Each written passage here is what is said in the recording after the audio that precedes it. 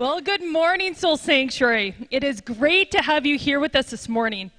If you are a guest with us this morning, we welcome you. I would encourage you to fill out a welcome home card and proceed to the Welcome Center after the gathering. We'd love to get to know you, and we'd like to get some information about Soul Sanctuary into your hands. If you are a regular here, we are happy to see you. The summer has been busy, so we are happy you are with us this morning. As a way of introduction, my name is Shauna Lavender, and I am the children's pastor here at Soul. So normally on a Sunday morning, I would be working and engaging with all of the kids that were up here this morning. Now, I've had a number of people ask me, when they find out that I'm a children's pastor, they ever ask me if I preach in front of adults. Now, while I do enjoy preaching and preparing sermons for adults, my passion is to see children that are part of our community grow and become strong witnesses for Christ. However, I still do love the opportunities to be in the main gathering, and I have a few thoughts for you this morning on the book of Matthew. But before I do that, I'd love to give you a highlight of some exciting things that happened here this week at Soul Sanctuary. Now, last week was a busy week here at Soul Sanctuary. We ran our first ever mega sports camp from Monday to Friday, and while it was busy, we had a blast with 45 kids in attendance. We had a fantastic group of volunteers that poured into the lives of the children through basketball, through soccer, through musical theater, through snacks, through water games, and through building relationship. We also had the privilege of having Matthias Goosen, I always got his name wrong, and the kids always corrected me throughout the week. Number 61 for the Winnipeg Blue Bombers. He came on Monday to be able to talk about his journey of faith in sport. The kids had a blast getting autographs and pictures with him. And I'm really grateful for organizations like Athletes in Action that helped make this possible. We also had a chapel time with the children where we walked through the life of Peter with them. Now, the life of Peter is a story to relate to them that no matter if we fail, God will pick us up, dust us off, and move us into His will for our lives. And it was exciting to see how our young leaders were so engaged with the children in some deep spiritual conversations with some of the kids that told us they had no church background. They were even able to hand a Bible out to a child that was so very interested in Scripture but had no Bible. It was such a full and amazing week. And as you see, we're just scrolling through some pictures of some of the activities that we went through. Now, the last picture that I want to show you that's going to come up on the screen is the amazing group of volunteers that made this camp happen. We had Alec Matica, Julia Leclerc, Jessica Siemens, Jeff Sanchi, Alyssa Sanchi, Soleil Lucier, Chanson Lucier, Mike Mundy, Andrew Davison, Andrew Ketting, Nick Bergen, Tanner Bergen, Clinton Neufeld, Murray Lavender, Allison Craker, Terry Sawatsky, and Emily Nickel. They did a fantastic job of representing Soul to our community. Now, I want to brag a little bit on our young leaders. And as you can tell by this picture, we had a lot of Young Life and Wildlife crew that helped with this camp. Now, these guys went above and beyond when it came to helping with the camp. So they even went and organized themselves, without the older leaders asking them, to make sure that the bathrooms were cleaned every day. So they, even before we had to talk to them, they came up and said, oh yeah, Pastor Shauna, this crew, we're going to clean the bathrooms at lunch, and this crew, they're going to clean the bathrooms after, and give us the mop and the window wash, and we will make sure everything is ready for the next day. And it was so humbling to see the servant heart of these young leaders as they went and served every day. And you know what? I am grateful for each one of them that were on our team. Now the Soul Kids department is getting ready for our kids camp that's happening here August 21st to 24th from 6 to 8:30 p.m. So if you're interested in volunteering or you want to register your kids, you can head over to soulsanctuary.ca and scroll down to the event page for more information or to register as a camper or a volunteer. So I just wanted to celebrate that with our community today about how it's just been a fantastic week, and now here we are getting ready as a community to hear God's word. So as we've been moving through the book of Matthew, we've been exploring the upside down kingdom. Over the last few weeks, we've had Pastor Jordan Michalski talk about in Matthew chapters 5 to 7, how we can discover some simple steps for embracing God's will for our lives. While Pastor Jerry spoke on Matthew chapter 7 in the Upside Down Kingdom series about wolves and sheep. With taking a look at the book of Matthew, we see how Jesus has been taking the law as the people knew, and we're pushing people into a deeper understanding of what Scripture was actually saying. Jesus was demonstrating to the people time and time again that there was something more to the law than what they currently understood. As we read through Matthew, we hear time and time again phrases like, "You heard it said, but I say," pointing people to a realization that Jesus has something important for people to hear, to understand, and to know. All of the prophecies throughout the Old Testament were not only showing the people how they were to be living, but it also pointed to the fact that they needed a Savior. While Jesus' teachings were not overly popular with those in the religious field due to the claims that he was making, the people that were following Jesus understood that there was something different about Jesus and the words that he was saying. In his speaking, Jesus was demonstrating to his followers that there was something, in his speaking, Jesus was demonstrating to his followers that there was something deeper in life than the law. Rather than following the law and thinking, good enough, Jesus was pushing his followers to realize that for deep, lasting change, there needed to be a heart change, not just a flippant following of the law. So the passage of Scripture that we are going to be looking at today is found in Matthew 8, verses 1 to 17. Now, within the first part of chapter 8, Jesus is dealing with the area of healing. We will be reading the 3 healing stories that are represented in this beginning portion of chapter 8 as the life lesson progresses. Now, when we look at healing, we often have various views of what healing looks like. Now, for most people, when they think of healing, they think of physical healing first and foremost. Now, both Marie and I have some amazing stories of being prayed over and seeing God's healing power at work. One of the stories that, as I was preparing, came to my mind was one that involved Marie. When we lived in Saskatchewan, we were involved in working at a camp. We were the camp leaders of the junior youth camp.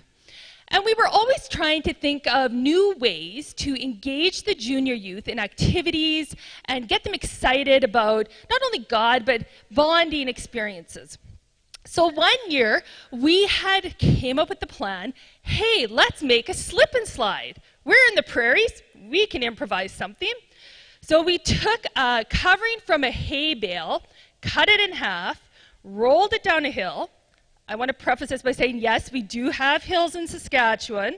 And we had a water horse that we had a hose, and we were hosing it down, and we were getting excited. We had thrown soap on it. We were like, okay, this is going to be amazing. So like any good wife, I asked my husband, I said, hey, Murray, can you just check it out? Like, make sure the kids are going to slide all the way down, because, we want to make sure no one's going to fall and hurt themselves. Famous last words. So as Murray was going, he kind of looked at me a little hesitantly, but as he was going, he slipped on the slip and slide, and he managed to turn himself, and the adults that were there heard the most horrific pop that I had ever heard before.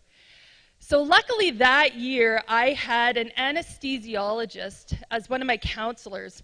He got Murray immobilized, My poor assistant director, Norm, who had literally just got back from taking somebody to the hospital, loaded Murray up, took him to the PA hospital. And throughout the day, I was getting text messages of the severity of his injury. So the pop that we had heard was actually his shoulder breaking. So when I get this one call from our assistant director, he's like, yeah, they just came in with the x-ray and it's showing a couple of breaks, some of which the doctors are saying are going to need surgery. So I'm thinking, oh my goodness, how are we going to manage financially? How are we going to deal with him being immobilized for the rest of camp? Like, what are we going to do? So they drugged him up, sent him back to camp, and he was laying in an RV. And I remember that Thursday going into camp, and all the kids are asking, oh, how's Pastor Murray? What's going on? And I told them, and a few of them said to me, we need to stop everything right now, and we need to pray for him. So the kids prayed for him, and the day went on, and Murray's like, oh, I'm starting to feel a little bit better. I'm like, great. Can you do anything? Like, we're at the last day of camp. Can you do anything? He's looking at me like, you are crazy. But he was walking around. He was starting to feel better. And the doctor in Prince Albert had told us, as soon as you get back to Saskatoon, go to your family doctor, get him x-rayed, and that will tell you when you have to go in for surgery. So with all of campness on us, we went into the doctor's office, and we told he got x-rayed. We went into our family doctor, and he kind of looked at us. He's like, why are you guys here? And we gave him the whole spiel, like, yeah, I was a good wife, had my husband try the slip and slide, broke his shoulder. And the doctor looked at us. He had a really confused look on his face, and he's like, well, how long ago did this happen? We're like, 2-3 days ago? You're at camp. You don't actually remember the progression of days as they happen. We're like, 2 or 3 days ago? And the doctor looked at us, and he showed us the x-ray, and he's like, there's no breaks in his shoulder at all. And we're like, wow, praise God. And the doctor's like, what? So we had a witnessing opportunity for the doctor, because what had happened, too, is that one of our friends who was an LPN was in the hospital in PA and sent me a text message going, yeah, I see the breaks in his shoulder. So when we were able to put on Facebook, because I had people all over the country and in the UK praying for him, we said, thank you for your prayers. His shoulder's not broken. Everybody was so excited because God had answered the prayers of his people. And it was really exciting for us because we've been able to use that story of Murray's healing to so many other people that maybe healing doesn't exist.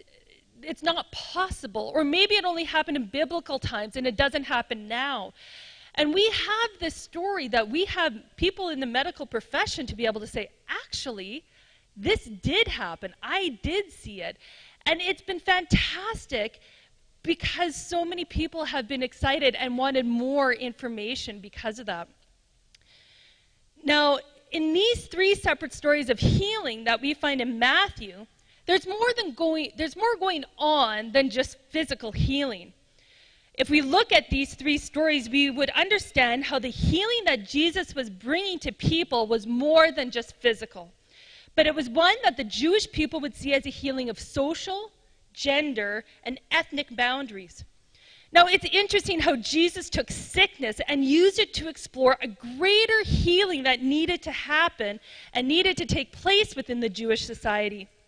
Well, take a look at each one of these 3 healing stories separately, because each one has a lesson for us, teaches us a different lesson.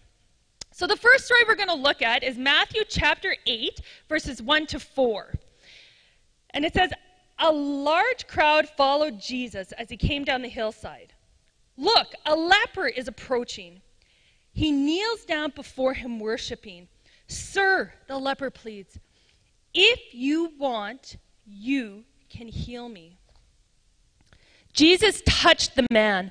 I want to, he said, be healed, and instantly the leprosy disappears. Then Jesus said to him, don't stop to talk to anyone. Go right over to the priest to be examined, and take with you the offering required by Moses' law for lepers who are healed. a public testimony of your cure. Now, it's interesting that Matthew starts this section of healing with the condition of leprosy. Leprosy was and is a horrible disease that people who understood the disease knew the torment that the person would undergo. Within biblical times, there were many Levitical laws that governed how leprosy was to be dealt with, both individually and within the community. In the Old Testament, there were specific guidelines for examining people as well as treatment for those who were affected with these issues. In Leviticus chapters 13 and 14, this deals specifically with the issue of leprosy because it was felt that the skin issues were highly infectious to the community and needed to be contained. If a person was to have leprosy, they were regarded as unclean, both physically and ceremonially, and were outcast. This meant they were totally removed from everything that they knew. They were no longer able to be around family.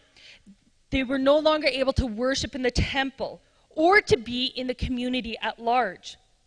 The lepers were at the mercy of the people around them to throw them scraps of food, scraps of material for clothing, and maybe even a piece of lumber so that they'd be able to fashion a place to stay.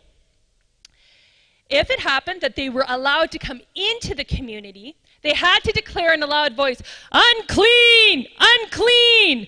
so that people would know to avoid them. They weren't allowed to quietly move through the community, but they had to make a public declaration wherever they went that they were not like the rest of the community.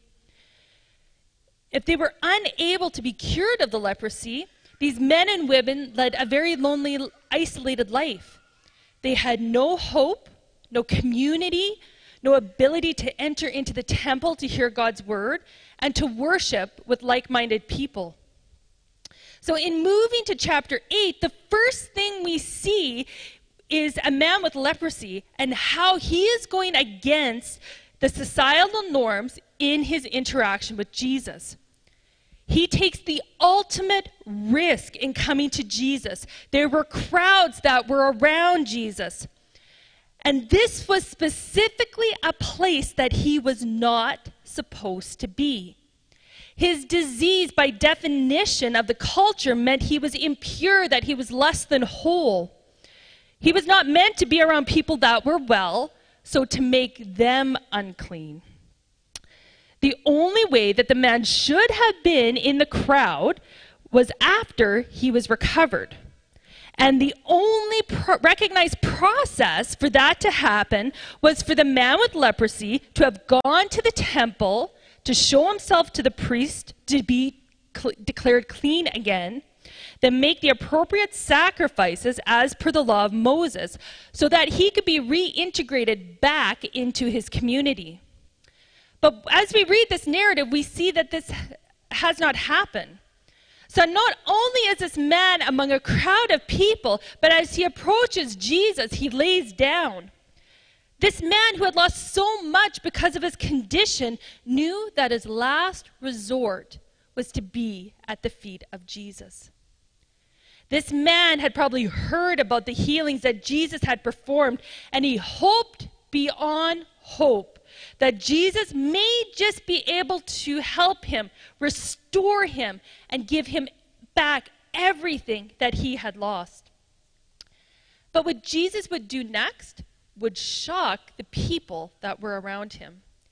You see, in verse 3, we read that Jesus reached down and he touched the man. Jesus touched a man that was deemed unworthy, detestable, not worth the time of day. As Jesus touched him and showed compassion, he was healed of his disease. Jesus, through the act of touching and healing this man, bridged a gap that existed between the temple laws and the boundaries of religion. The temple laws dictated the way that people were to act and interact with those that found themselves on the outside of what the normal was supposed to be. Jesus demonstrated to those who were around him that while he had a respect for the Old Testament laws, he had been empowered by his Father to do the work of miracles. Now, Jesus actually broke temple law by touching the man, but touches him not only to show compassion, but also to demonstrate that he had the authority over the illnesses that were presented to him. In one of the commentaries that I had read, it made mention that Jesus performed miracles not to awaken the faith of the people, but to exhibit it. The man with leprosy knew that Jesus could heal him, and he was willing to come under Jesus' authority to see wholeness come to his body, mind, and soul. Now, at the end of the healing, Jesus tells the man not to tell anyone of how he was healed. Rather, he's to go immediately to the temple and present himself to the priest, as was the custom of those who were healed from a serious affliction.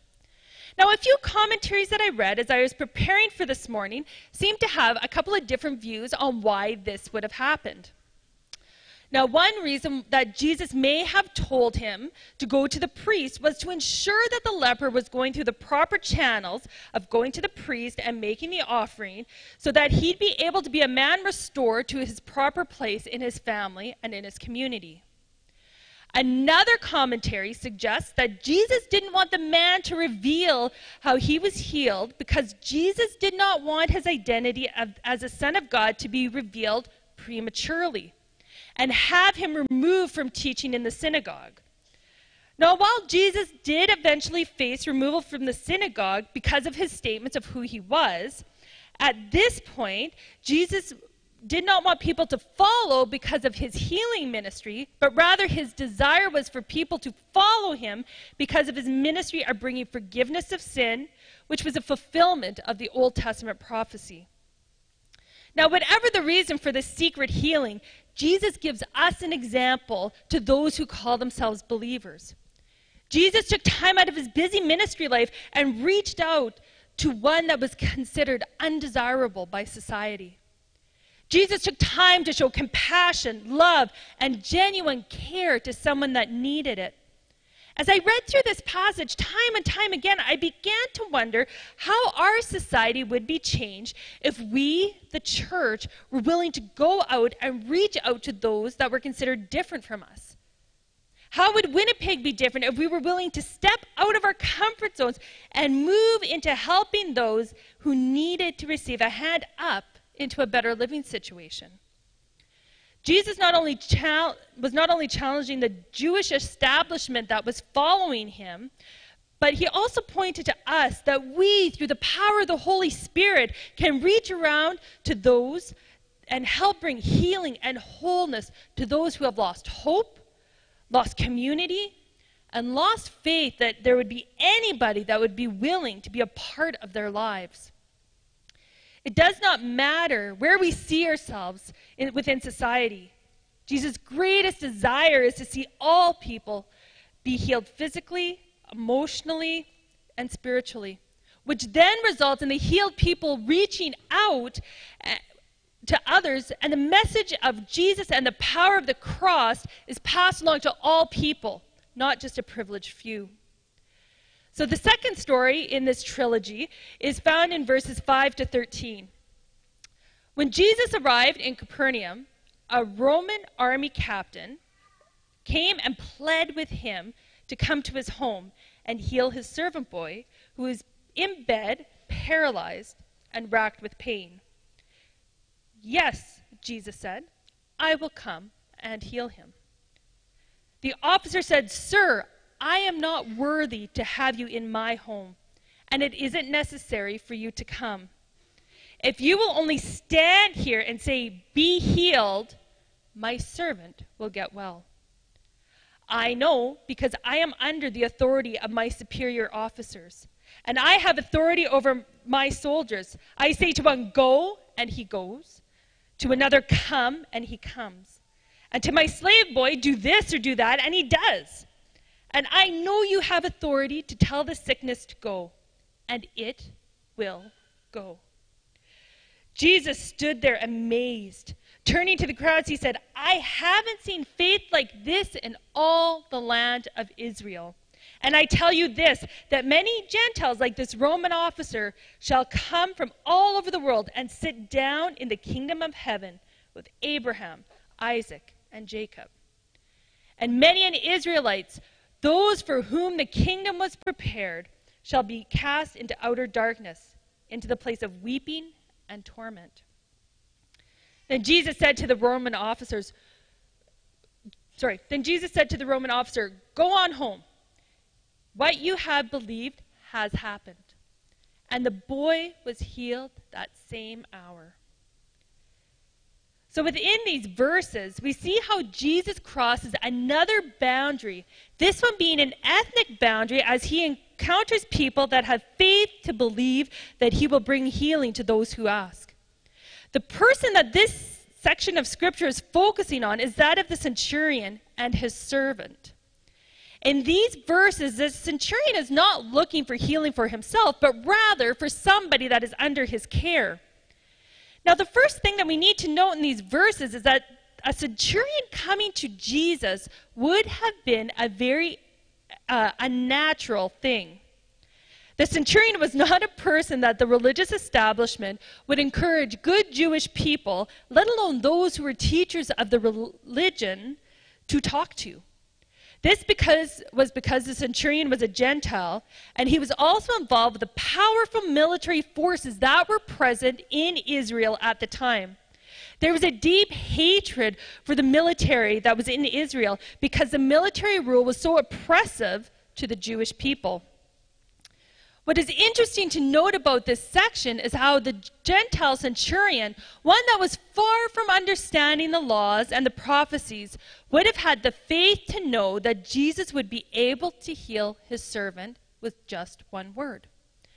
As Jesus walked through his ministry, there were many people he encountered that desired proof to back up the claim that he was the Son of God. Meanwhile, a Gentile who was also a ranking official within the military had no doubt about Jesus and his ability to heal. The centurion, who was in a position of power and authority, knew what it meant for people to listen and to do what he said. This Gentile man knew that what the Jewish people could not see, that Jesus, who walked the earth among his people, was given power from his Father not only to heal, but to provide a way to be forgiven from sin. The Gentile centurion saw the spiritual authority that Jesus had and did not doubt that a healing for a servant would take place as long as Jesus said it would happen. Jesus uses the centurion to point out that it would not be following the law to a T that would get you into the kingdom of God, but it would be a complete trust and active reliance on Jesus that would grant a person access to the kingdom. We need to recognize that it's not how well we follow tradition, what our racial pedigree is, or our social standings, but rather it's having the faith to know that through Jesus we are healed from the fragment that our sin has caused. Now, the last section that we're going to look at is found in Matthew 14 to 17. And it's very short. It says, when Jesus arrived at Peter's house, Peter's mother-in-law was in bed with a high fever. But when Jesus touched her hand, the fever left, and she got up and prepared a meal for them. So this is an interesting story to end the trilogy on. As we've worked through this section of Scripture, we have seen how Jesus has gone and bridged the gap between the purity and the ethnic boundaries. But we now see how Jesus ends off this section by bridging the issue of gender. Now, within the Jewish culture, women were not viewed the same way as men were. Women had limited rights. They had stricter views of their place within society. Women were to be keepers of the home, raisers of the children, and they really did not even have a lot of rights within the legal system of the day. Now, this attitude also influenced with the religious setup as well. When the temple was set up, it was the men that were elected as priests. It was the men that were part of the reading and teaching of the book of the law. Women were expected to be silent participators within the temple, and when they had questions, they were to go and ask their husbands at home. While we do see some strong examples of female leadership within the Old Testament, this really wasn't the norm. In some ways, there are areas of Christianity today that still hold the same pattern. We see many examples of amazing male pastors, but female pastors can be far and few to find. Now, I remember a time when I felt the call into ministry. I was in grade 8, I was at a camp, and God just spoke so clearly to me that I was to be a pastor. And I was excited. I'm like, I know what I'm going to do. I'm going to be a pastor. This is exciting. And I started talking to some people that I trusted just to see what my next steps should be. The person that I remember talking to said to me that I must have heard from God wrong because he would not allow a woman to be a pastor. Now, this was a huge hit to my self-esteem because I knew that I had heard from God, and now there was this gap of what I should be doing.